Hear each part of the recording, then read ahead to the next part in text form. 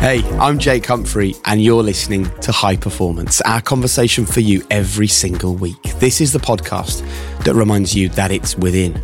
Your ambition, your purpose, your story, it's all there. We just help unlock it by turning the lived experiences of the planet's highest performers into your life lessons. So allow myself and Professor Damien Hughes to speak to the greatest thinkers on the planet so they can be your teacher. And I am so excited about today's episode.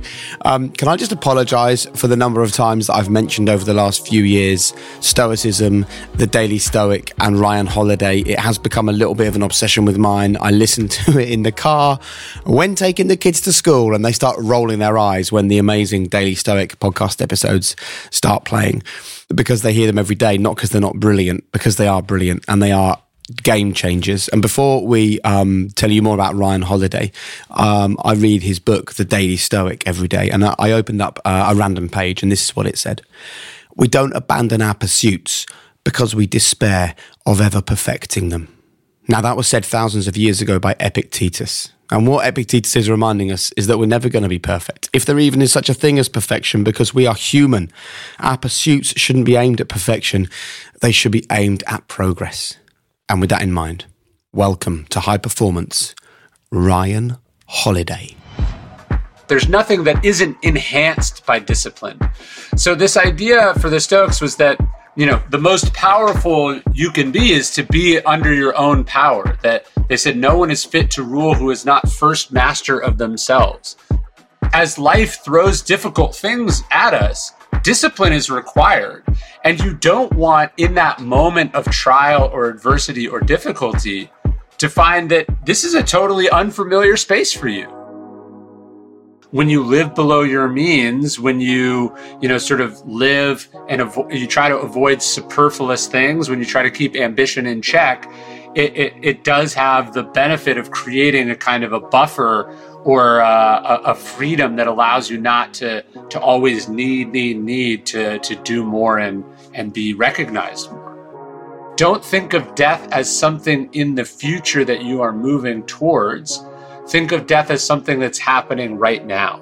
It says, the time that passes belongs to death.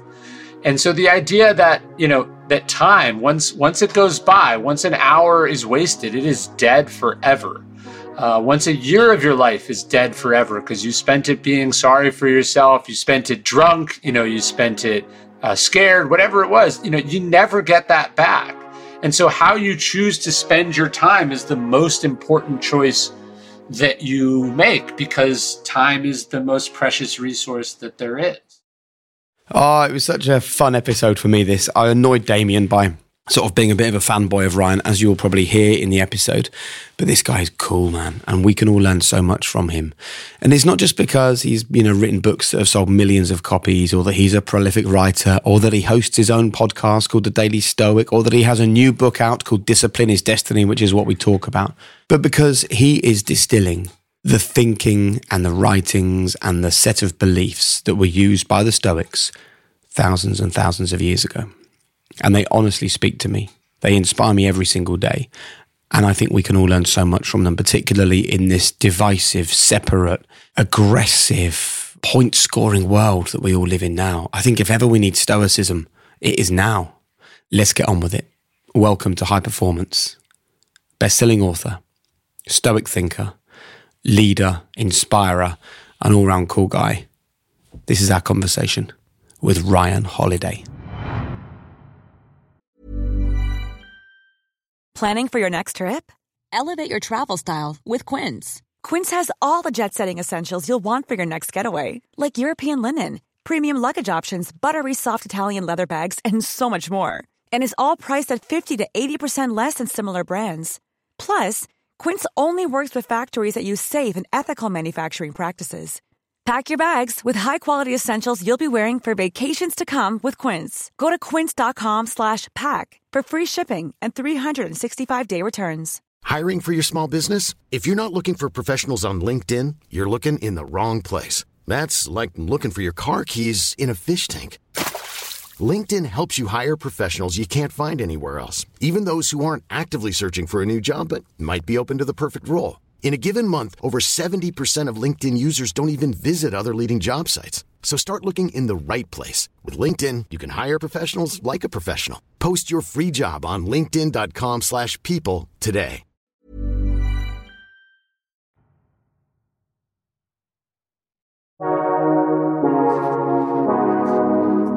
Well, Ryan, welcome to High Performance. On a personal note, this is probably the single most exciting episode I've ever recorded. Not to say that I haven't loved the previous 150 guests, but I kind of feel like we're brothers because I spend every day with you.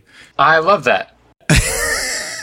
It's a slightly strange, stalkerish introduction to the podcast. But no, I'm a firm advocate of Stoicism. And what I'd love from this conversation is for people who've never heard of Stoicism or haven't looked into it, just at least to leave feeling inquisitive. So let me ask you, first of all, if a Stoic was answering this question many, many years ago, and I said to them, what is high performance? What would Epictetus or Seneca, how would they answer that question?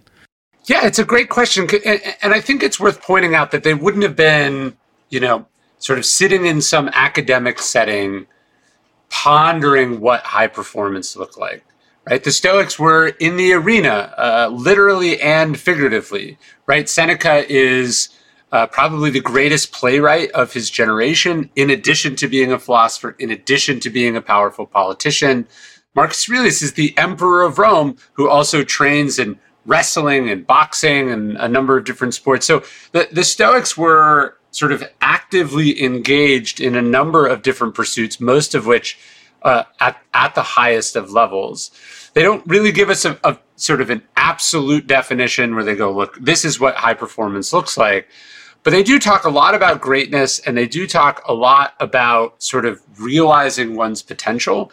And I suspect their answer would have something to do with that. It certainly wouldn't say like high performance is winning, high performance is setting this record or, accomplishing that. I don't think it would be rooted in an external accomplishment at all, because to the Stoics, it was about focusing on what you control.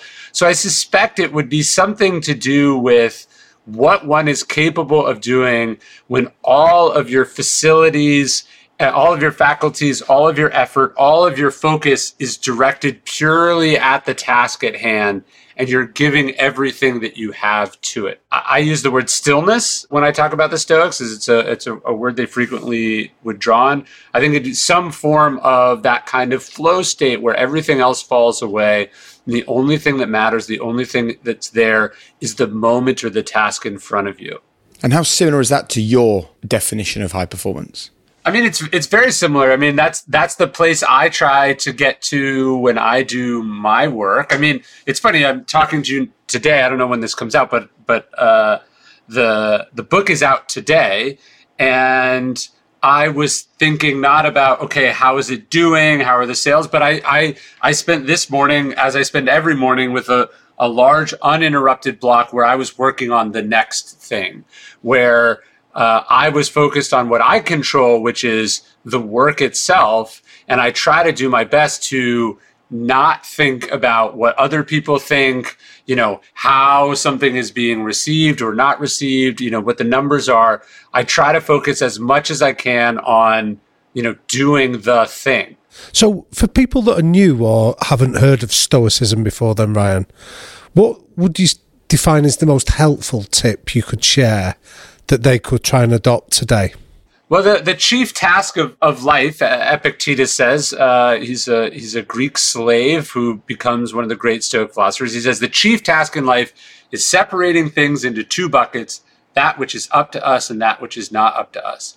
And this decision to distinguish and then to focus on the stuff that is in our control is probably the biggest breakthrough you can make. I know it seems very basic, but if you watch what most people do, they spend an inordinate amount of time spending energy in areas where it is impossible to make a difference, right?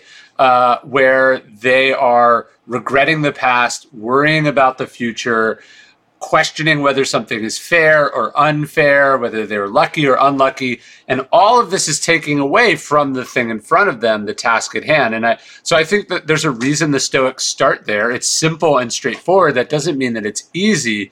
But if we can start with what they called the dichotomy of control, I think we have a big head start on most people. Love that. I want to talk to you about discipline because I read Discipline is Destiny, and it was rather apt because I was on holiday on a Greek island, and so I was looking out at the blue sea thinking this very view the Stoics would have had all those years ago. Why is discipline such an important element when it comes to Stoicism and when it comes to us making the very best of our lives? Well, the Stoics break the philosophy down into 4 key virtues, the first of which is courage. The next is self-discipline or temperance, and which is then followed by justice and wisdom. So it's one of the big 4. That's what I'm writing about now. But I think you could argue that, first off, there's nothing impressive, admirable, difficult, worth doing that does not require discipline. And then I would argue on top of that, there's nothing that isn't enhanced by discipline.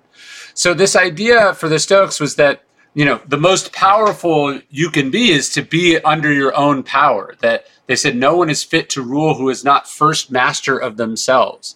So I think, whether we're talking about athletic performance or we're talking about entrepreneurial success or we're talking about, the power of government or office, discipline is required to be successful in those things. But then the success in that field does not exempt one from discipline. In fact, it makes self-discipline even more important, right? Now, suddenly, other people can't tell you what to do. Suddenly, there are fewer limitations on you being imposed on you, and you have to be in charge of yourself. And that's, I think, a really difficult thing to do. And that's a compelling answer, Ryan. So the $64,000 question then is, how do we do it? How do we master ourselves? Yeah, look, I think I try to distinguish between the different types of discipline. I think there's first a kind of a physical discipline. When do you wake up? How do you organize your environments, right? What do you eat? What do you not eat? What's your physical practice, right? So I think physical discipline is really, really important. And I would argue that from the physical discipline, we can build the muscle of discipline, which then we apply to the harder domain of our emotions, right? You can be the most, physically controlled person in the world, as Tiger Woods was, and your emotional, spiritual chaos and anarchy can spill over and undermine that. But I do think that the more we practice discipline, from waking up early, yesterday I did my daily practice of getting in a cold plunge. I'm building up the ability to be in charge of myself, right? And that, I think this is something we practice. It's not something that's doled out at birth. It's a practice. It's a muscle that we cultivate. And what I try to talk about in the book are some sort of tried and true practices from people that we admire that we can hopefully try to apply in our own lives. And for people that are still questioning whether discipline really is the answer, I love it when you talk about discipline now and freedom later. What's the phrase? Yes. Labor passes quickly, but the fruits of the labor endures. I think that is so powerful for people to hear. Yeah, I think we sometimes think that being ill-disciplined or not so hard on ourselves is easier, right? I don't want to stick to a strict diet. I don't want to have this rigorous routine. I don't want to work out. I don't want to do this stuff. But in the short term, perhaps that's easier. But then, on the larger level, not living the life that you want, not having the things that you want, sort of wasting, potential, wasting your one go around on this planet, that's all very, very painful. But it's also not pleasant to look at the mirror and not like what you see. It's also not pleasant to get out of breath as you walk up a flight of stairs, right? As life throws difficult things at us, discipline is required. And you don't want, in that moment of trial or adversity or difficulty, to find that this is a totally unfamiliar space for you. When I'm struggling with a project, I'm able to draw on a reservoir of discipline, a set of experiences that let me go, I've been through stuff like this before. I just have to keep going. It's not supposed to be fun, right? It's not supposed to be easy. But if I keep going, eventually I'll get where I want to go. The cultivation of discipline is immensely valuable. And I would argue that the short-term pleasures of not being disciplined ultimately result in sort of pains and regrets and trouble later. But they also spoke, one of the other virtues you described, Ryan, was temperance, so have nothing in excess. Would you explain to us why that's so important? Well, the rival philosophical schools of the Stoics was the Epicureans. And both Epicureanism and Stoicism don't mean in the English language what they meant, back 2,000 years ago. But the Epicureans are sort of seen as these like pleasure-loving hedonists, right? But in fact, temperance was a virtue to them too. Epicurus talks about how, look, drinking might be great, but if it gives you a terrible hangover the next morning, that pleasure and pain, balance each other out. And so for the Stoics and for the Epicureans, it wasn't an abstinence from all things enjoyable. It was about finding temperance or balance, moderation, that allows us to enjoy things without taking them too far. And nowhere actually is this more important than discipline itself, right? If you are so driven, so committed. I was just talking to someone the other day about a marathon runner who at about mile 8, broke their leg. And then the rest of the marathon kept going. And this can feel like, some heroic feat of discipline. I think the Stoics would say that's insane, right? Like if you were fleeing a murderer, of course, run as many miles as you can on a broken leg. But to risk serious damage to your body because you don't have the discipline to say, I am in sheer agony, nothing is worth continuing if I'm going to lose the use of my leg for months and months as a result of what I'm doing, you have become undisciplined about discipline. And that's an issue for a lot of driven people. We go too far and the result is a divorce. The result is your children don't recognize you. The result is you look back on your life and you go, why did I think these things mattered so much?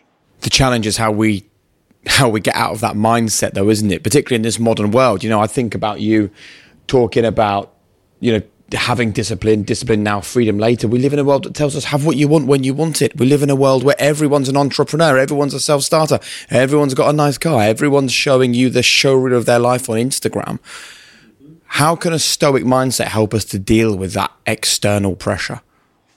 Well, one of my favorite quotes from Seneca, he defines tranquility as a sense of the path that you're on and not being distracted by the paths which crisscross yours, particularly those of the people who are hopelessly lost, right? And so when you have a strong sense of who you are and what you're trying to do, first off, it makes it easier to be disciplined, right? If you're saying, hey, I'm training for, the Olympics and your friends are out partying and, whatever, hey, that's not what's valuable to me. What's valuable to me is this goal that I'm set.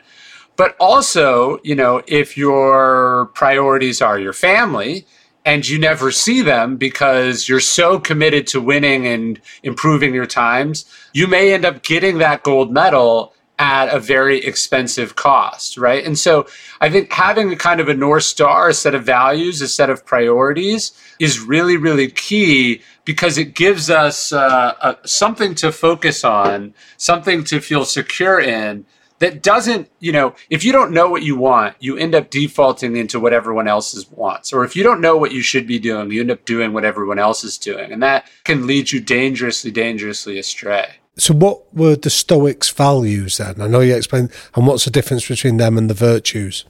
The virtues are the sort of touchstones of goodness, Marcus Aurelius says, the sort of things you build a life around and towards. But I think each of us has to have a life that we are trying to lead and do. For me, I think about, I want to be great at writing, which is my gift or calling. But I also want to be a good husband and I want to be a good spouse. And these three values or these three independent goals are also related and interdependent on each other. And it would be easier to pursue one at the expense of the others. But the result is, if we're talking about balance, the result is a very unbalanced life. And so understanding how our conflicting or interrelated goals connect with each other, I do think is really, really important. And what about for people listening to this for whom the goal is the challenge? They don't feel they've found their calling. There's some wonderful thoughts from the Stoics about following your heart, right? Yeah, well, my mentor, the great Robert Greene, talks about your life's task. And he says, it's not your passion, but it's finding your life's task. Like, what is the unique thing that you are able to do that perhaps no one can do the way that you can do it? And it's not easy to identify this thing. And in fact, there might be many things that you are good at. There might be many things that you could be well compensated in. But it's kind of finding that thing that you are meant to do. He says often we have to go back to our childhood before, there were all these, conflicting messages or distracting things that have taken us away from that thing. But, what's the thing that you would do even if they didn't pay you for it? What's the thing that if you didn't do, wouldn't get done? These are questions I kind of like to ask myself, and they help sort of guide you back towards whatever that thing is. So what kind of questions would the Stoics have proposed asking then to discover the North Star?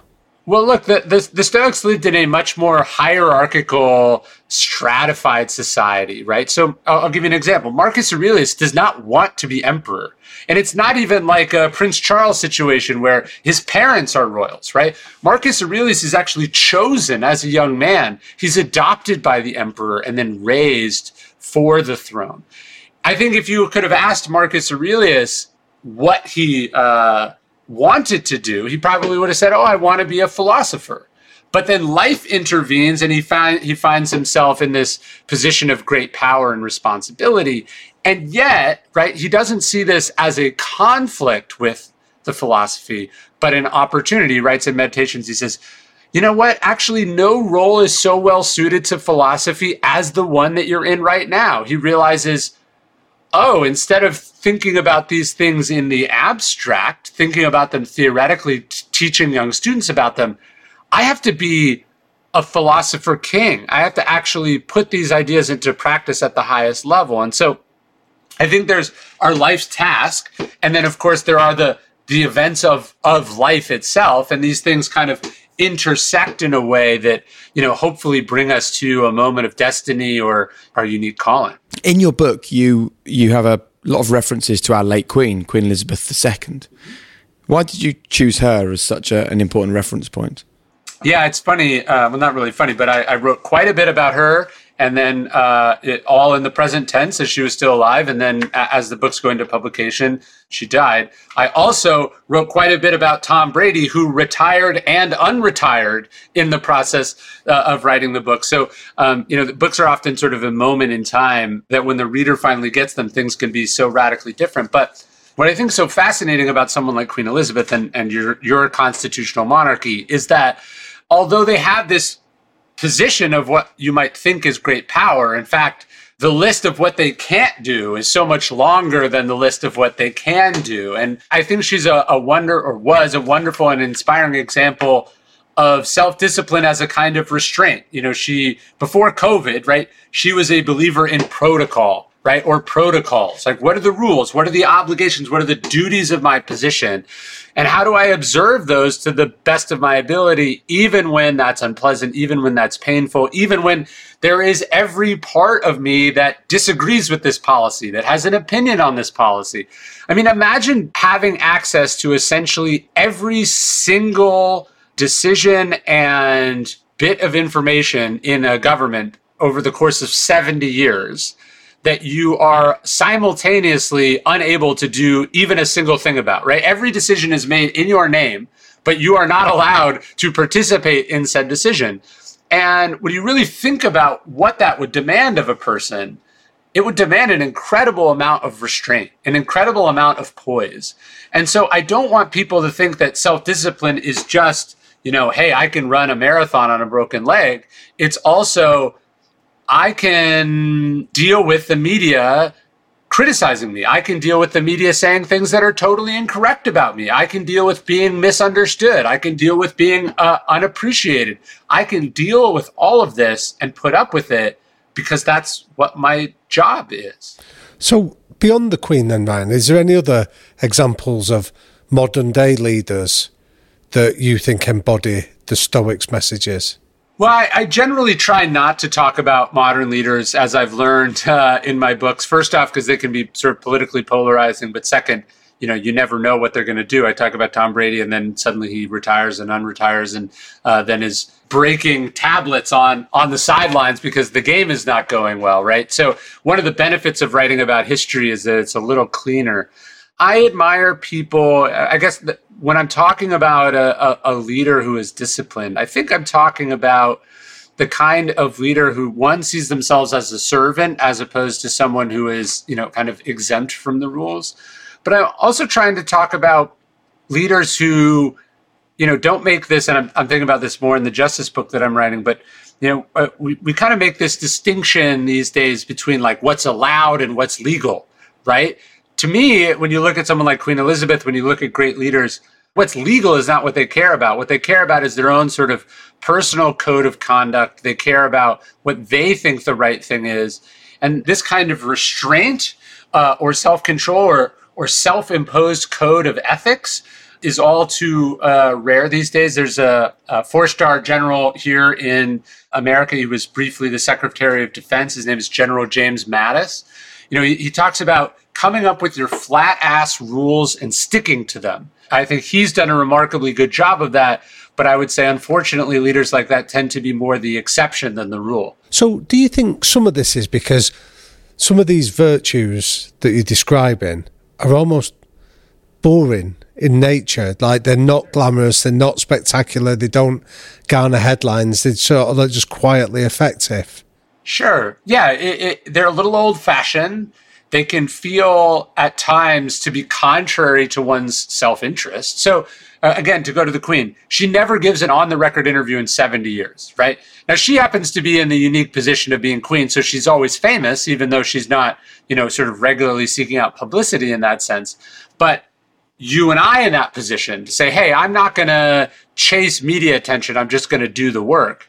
Well, the resulting consequence of that might be you do really good work, but nobody knows about it, right? And so the more disciplined you are, the less you're driven by ego, the less you need credit or attention. The consequence of that is that you might not be as well known. And I think it's worth pointing out that, sort of most truly admirable, truly great, truly successful people are people that we've never heard of, and we haven't heard of them by choice. And that plays into the ego being the enemy, right? Which is a previous book of yours.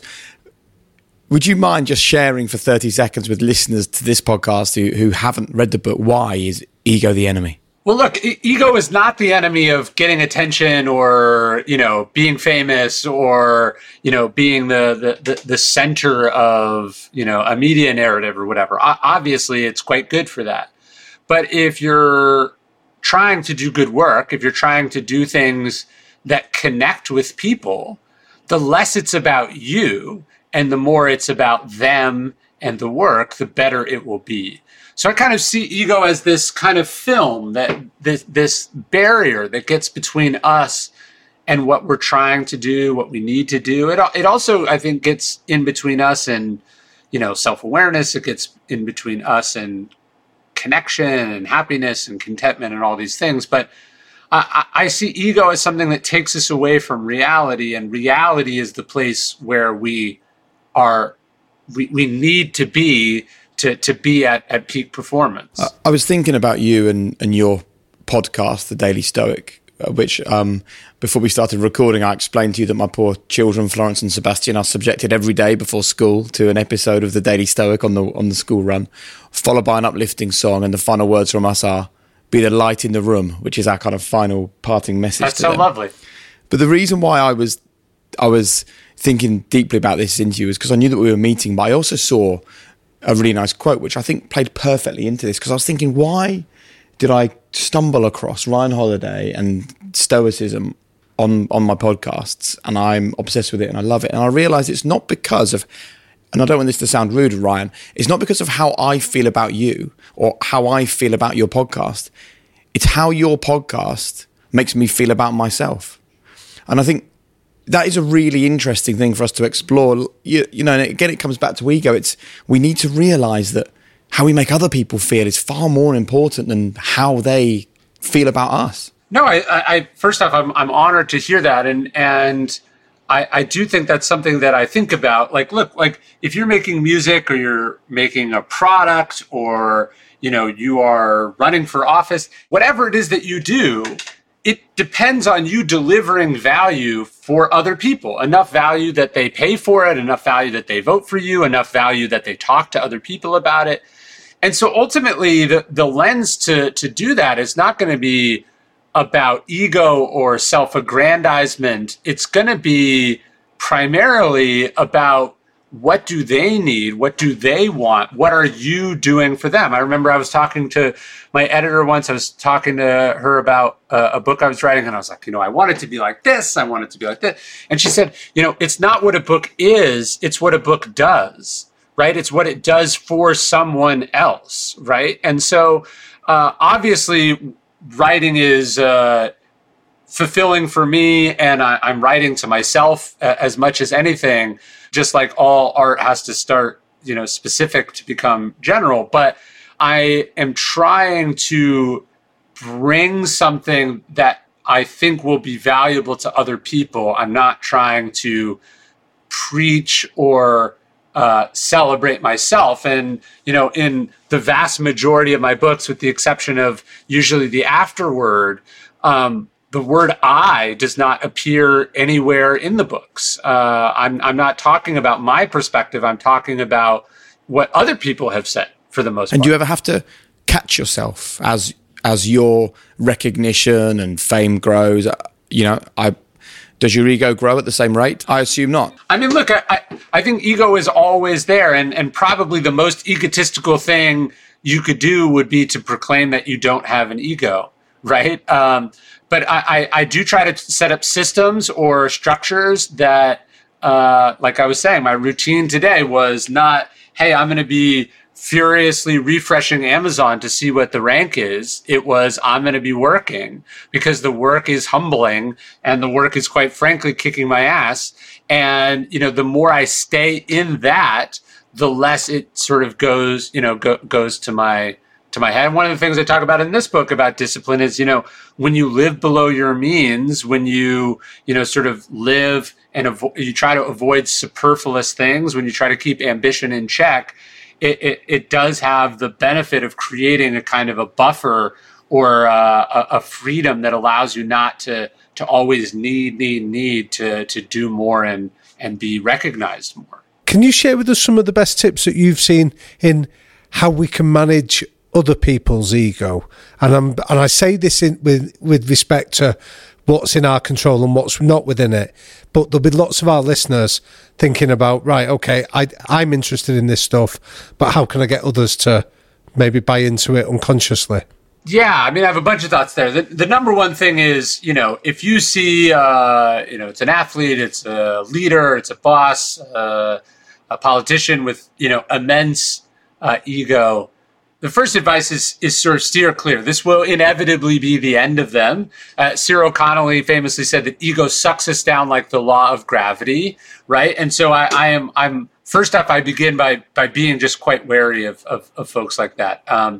Second, I think it's worth pointing out that while it's really easy to spot other people's ego, in some ways this is a distraction from our own ego. Right? We see how damaging ego is in other people.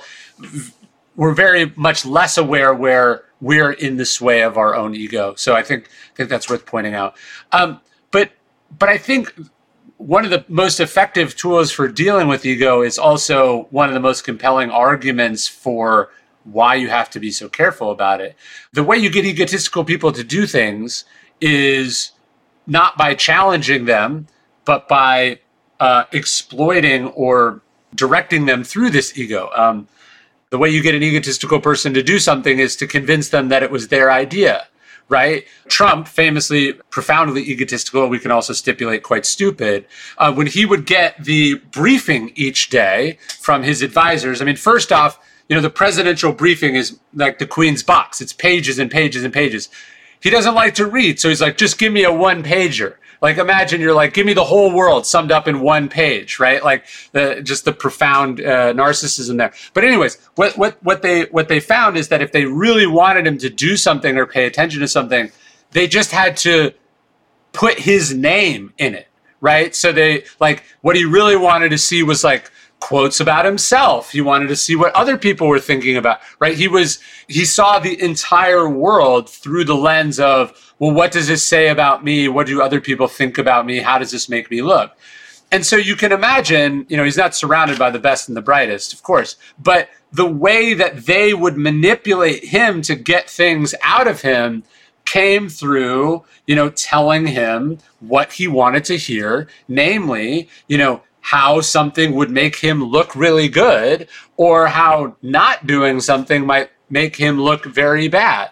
And so I think the problem with ego is not just that it's obnoxious, not just that it's often unwarranted, but that it's profoundly manipulatable. This is why Putin doesn't fear Trump. Putin probably, with all his intelligence experience, goes like, that's a guy I can work with, right? Meaning that's a guy I can get to do what I want, because he understands that he has this, enormous vulnerability that is his narcissism. Fascinating.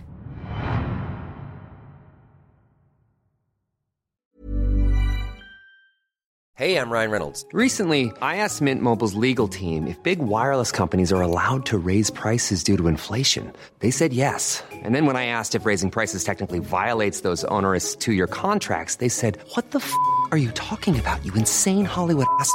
So to recap, we're cutting the price of Mint Unlimited from $30 a month to just $15 a month. Give it a try at mintmobile.com/switch. $45 up front for 3 months plus taxes and fees. Promo rate for new customers for limited time. Unlimited more than 40 gigabytes per month. Slows full terms at mintmobile.com. Planning for your next trip? Elevate your travel style with Quince. Quince has all the jet-setting essentials you'll want for your next getaway, like European linen, premium luggage options, buttery soft Italian leather bags, and so much more. And it's all priced at 50 to 80% less than similar brands. Plus, Quince only works with factories that use safe and ethical manufacturing practices. Pack your bags with high-quality essentials you'll be wearing for vacations to come with Quince. Go to quince.com/trip for free shipping and 365-day returns. Hiring for your small business? If you're not looking for professionals on LinkedIn, you're looking in the wrong place. That's like looking for your car keys in a fish tank. LinkedIn helps you hire professionals you can't find anywhere else, even those who aren't actively searching for a new job but might be open to the perfect role. In a given month, over 70% of LinkedIn users don't even visit other leading job sites. So start looking in the right place. With LinkedIn, you can hire professionals like a professional. Post your free job on linkedin.com/people today.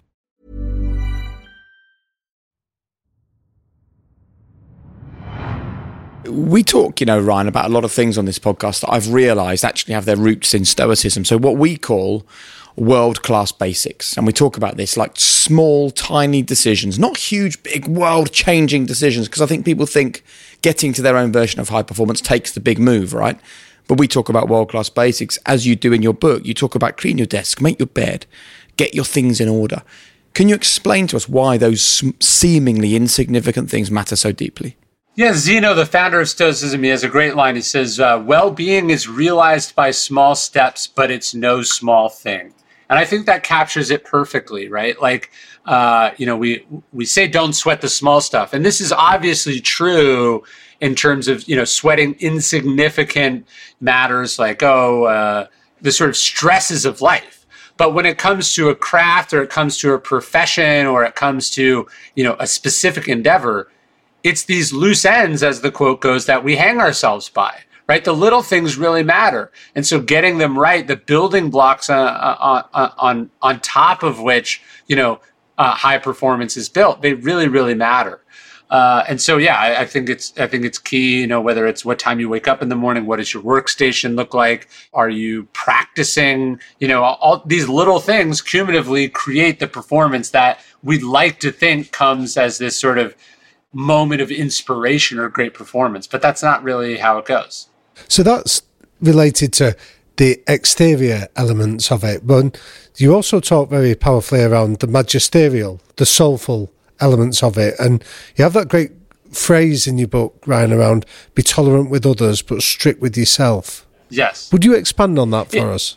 Yeah, I mean, look, it's on the one hand, like discipline is rare. So if you're just someone who's very strict, you have high standards, and you insist on everyone else meeting those high standards, that'll get you pretty far.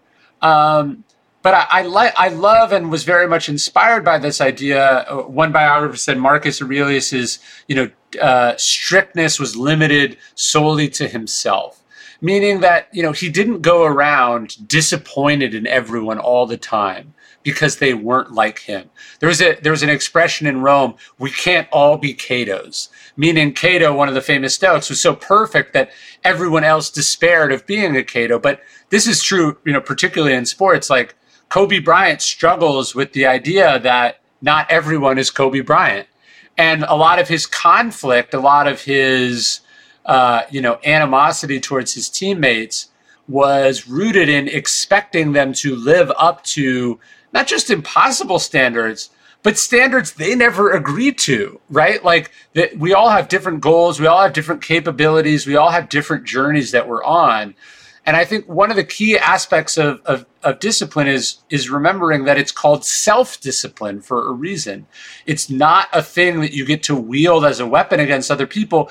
Some exceptions here in like, if you're a military unit or something. But for the most part, discipline is something that begins and ends at home.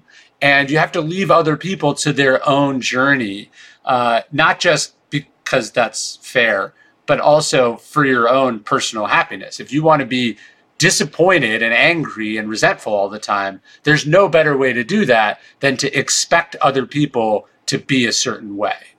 And I love the idea of being strict with yourself, but how does that sit with also being kind to yourself? How did that work with the Stoics? Yeah, Seneca writes in one of his letters, he says, I really think I'm making progress in this philosophy. How do I know? He says, because I've begun to be a better friend to myself. So I wanted to talk about this in the book because I don't want people to think that discipline is just whipping yourself harder and harder and harder to get a little bit more. If your friend was struggling, you'd give them advice. You'd be happy to help. You'd tell them to relax. You'd give them perspective. And we have to be able to do that for ourselves too, right? Winning at whatever it is that we do should not come as some sort of terrible punishment, right? Winning should not make us miserable. It should not cost us everything. And so again, coming back to this idea of balance, I think being a friend to yourself is, of course, holding yourself accountable, expecting the best of yourself. But it's also, understanding that you're a human being, understanding that it's a long journey, understanding that nobody's perfect, and that we're all works in progress. So a lot of Stoicism, from what I understand then, Ryan, was taught in schools in those days. Why do you think that we neglect to teach this age-old wisdom today? I think one of the reasons that it's not taught in universities is that it's so simple, right? It's hard to be a specialist in something that's pretty damn straightforward. Over the centuries, philosophy stopped being this sort of practical way of thinking about life, about getting to high performance, about getting to your potential. And it started to become around a lot of big abstract questions or impossible questions. And this was true even in the time of the Stoics. The Stoics just didn't have time for that. It wasn't interesting to them. And I think, unfortunately, sort of academic philosophy, has become so far removed from the arena, again, to go to where we began, that it just doesn't feel like it's of value to people. So people aren't interested in it. I'm going to get a tattoo, Ryan. I'm going to get a little MM on the inside of my wrist for Memento Mori. Would you mind sharing your thoughts around Memento Mori with our listeners? Because whenever I say this to people, they go, well, that's a bit depressing. But it's the absolute total opposite of depressing and negative. Yeah, and look, I think the alternative is pretty depressing too. The idea that you're going to fool yourself about the nature of life and thus waste the only life that you have because you don't want to think about something that at first glance is a little unpleasant. For the Stoics, Memento Mori is the practice of meditating actively on one's mortality. Marcus Aurelius says, you could leave life right now, let that determine what you do and say and think. Right? He doesn't say you are going to leave life right now, so nothing matters. He says you could leave life right now.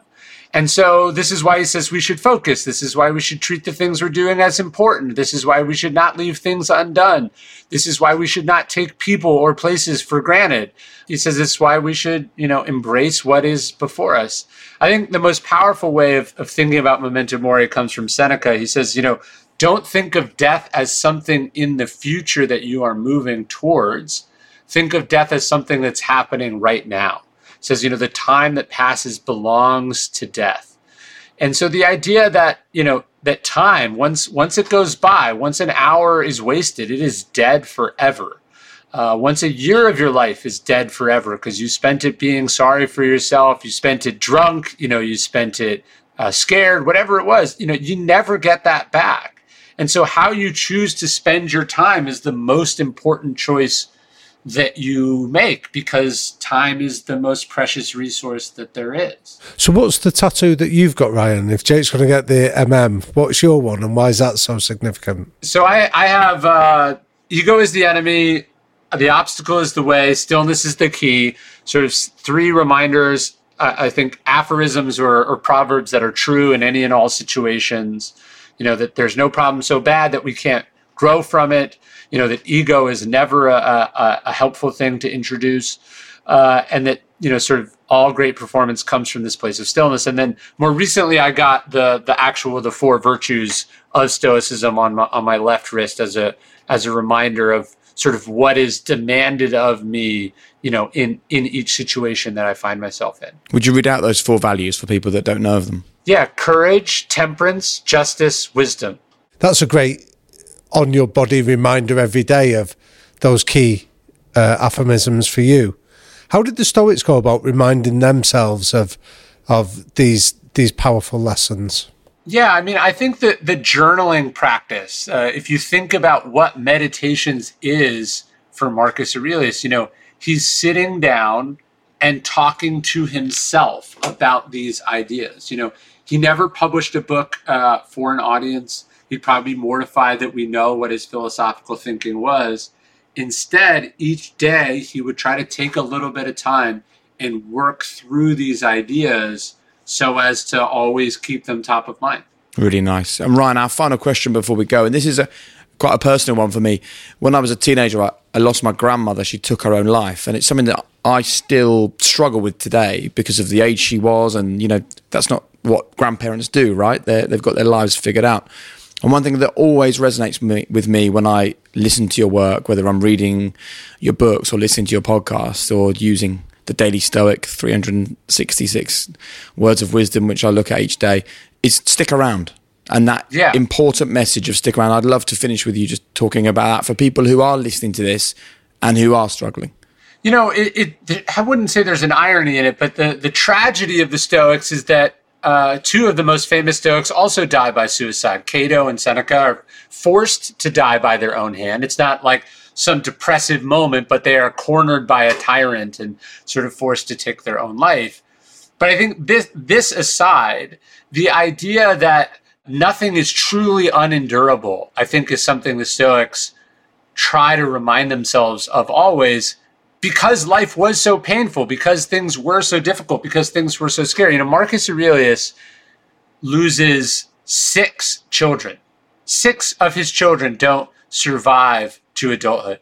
So you imagine, even if that's much more common at the time than it is now, imagine trying to get out of bed each morning when you've lost 1 child that you love.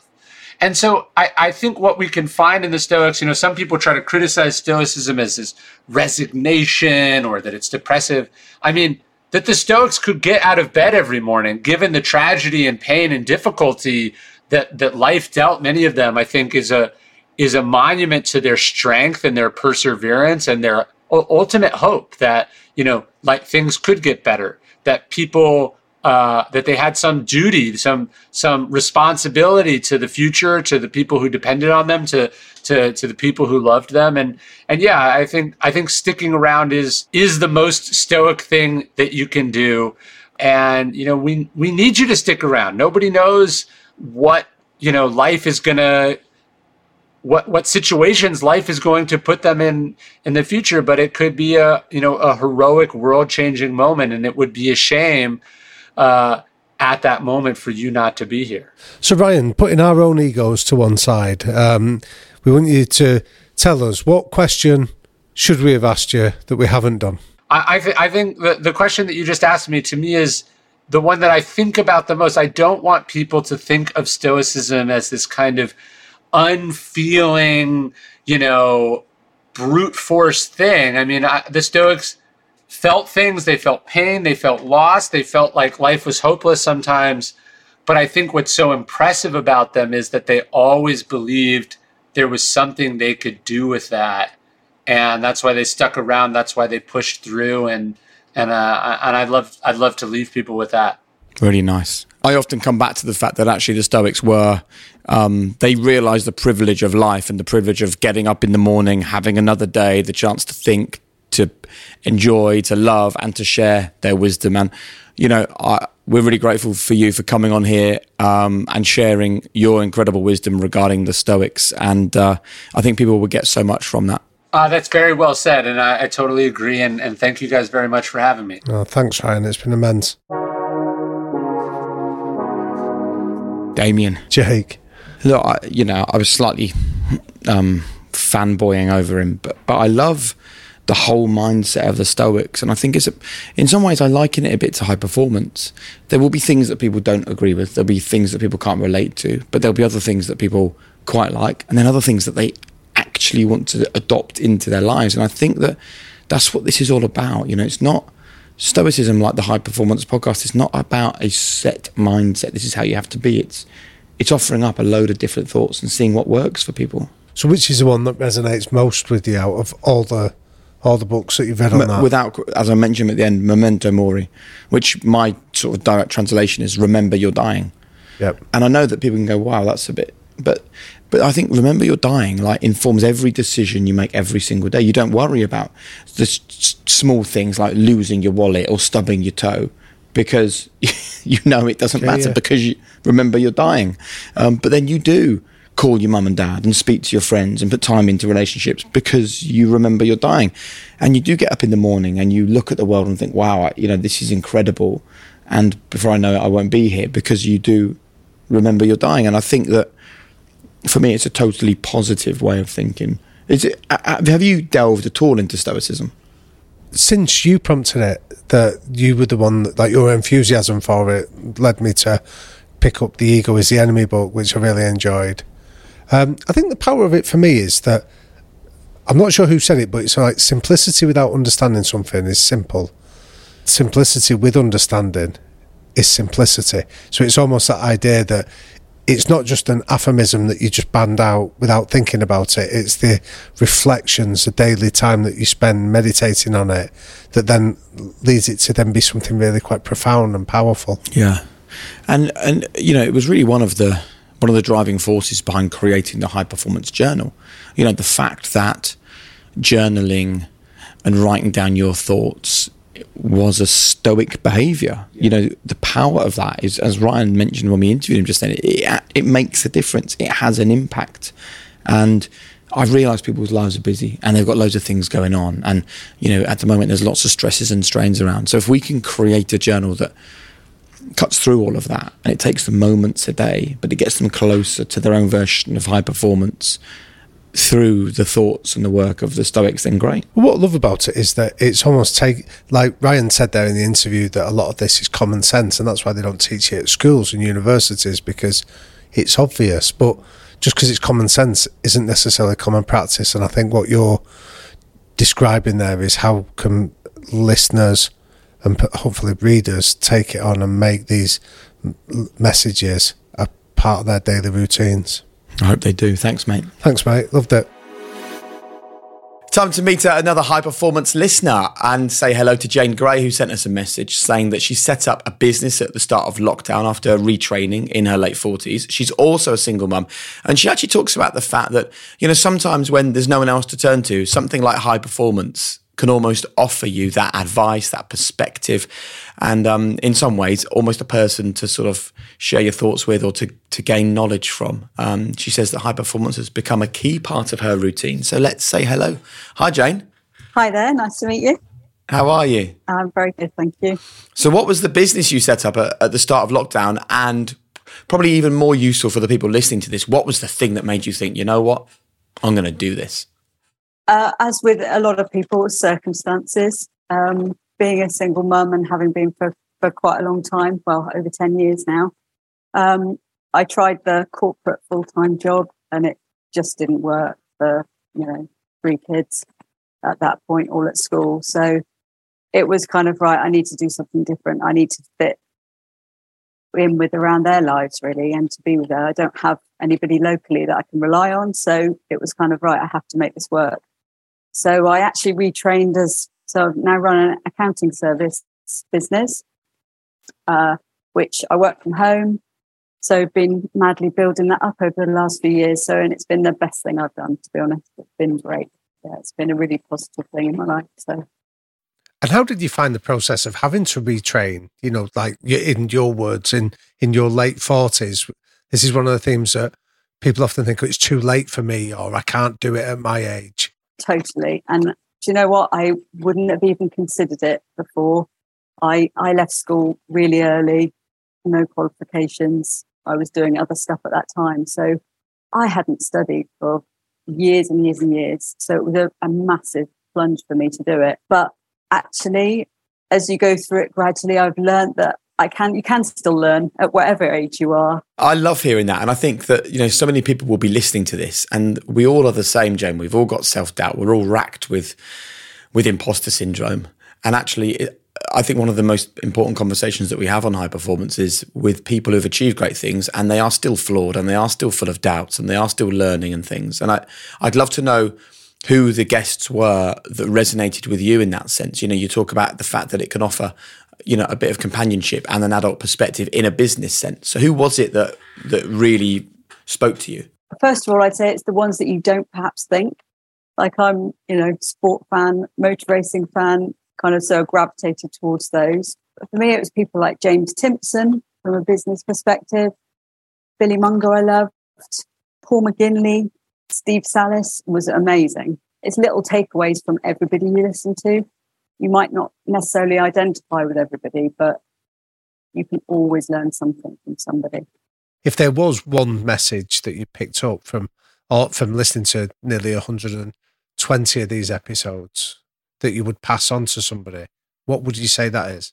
It's probably around the consistency, the hard work, and just having a bit of faith in your own abilities and getting some self-confidence that actually you can do it. But also for me, that you can't necessarily change and fix everything. You can only sort the things that you're in control of. And being a bit of a natural worrier, I worry about everything. And it's really helped me just sort of focus in on the things that actually I can control and to let go of the rest. That's been a big takeaway because I think a lot of people say that actually. Wow. Thank you so much for coming on and sharing that with us. Oh, it's been a pleasure. I loved hearing the way you spoke about it and the impact it's had. You are the very essence of what we do and why we do it. So thank you so much. Yeah, thank you, Jane. Oh, no, thanks for your time and thanks for inviting me on. Look, I really hope that you enjoyed that. Can I just remind you that most people that listen to this podcast, they get to this point. You know, we get the numbers, we get the information. Like, you are amazing. You listen all the way to the end. So thank you for that. But you still don't subscribe or follow us. And I can't tell you the difference it makes. If you can spend 10 seconds right now just hitting follow or hitting subscribe, it makes the world of difference. That's all I ask you to do. Do that. Share the podcast, spread the podcast that way. And that's it, really. I hope you enjoyed it once again. Huge thanks to you for growing, sharing, talking about this podcast among your own communities. It makes a huge difference to everybody. Please continue to spread the learnings that you're taking from this series. Thank you to Finn, to Hannah, to Will, to Eve, to Gemma, to Callum, to Chloe, to the whole team behind High Performance. And remember, there is no secret. It is all there for you. So chase world-class basics. Don't get high on your own supply. Remain humble, curious, and empathetic. And we'll see you soon.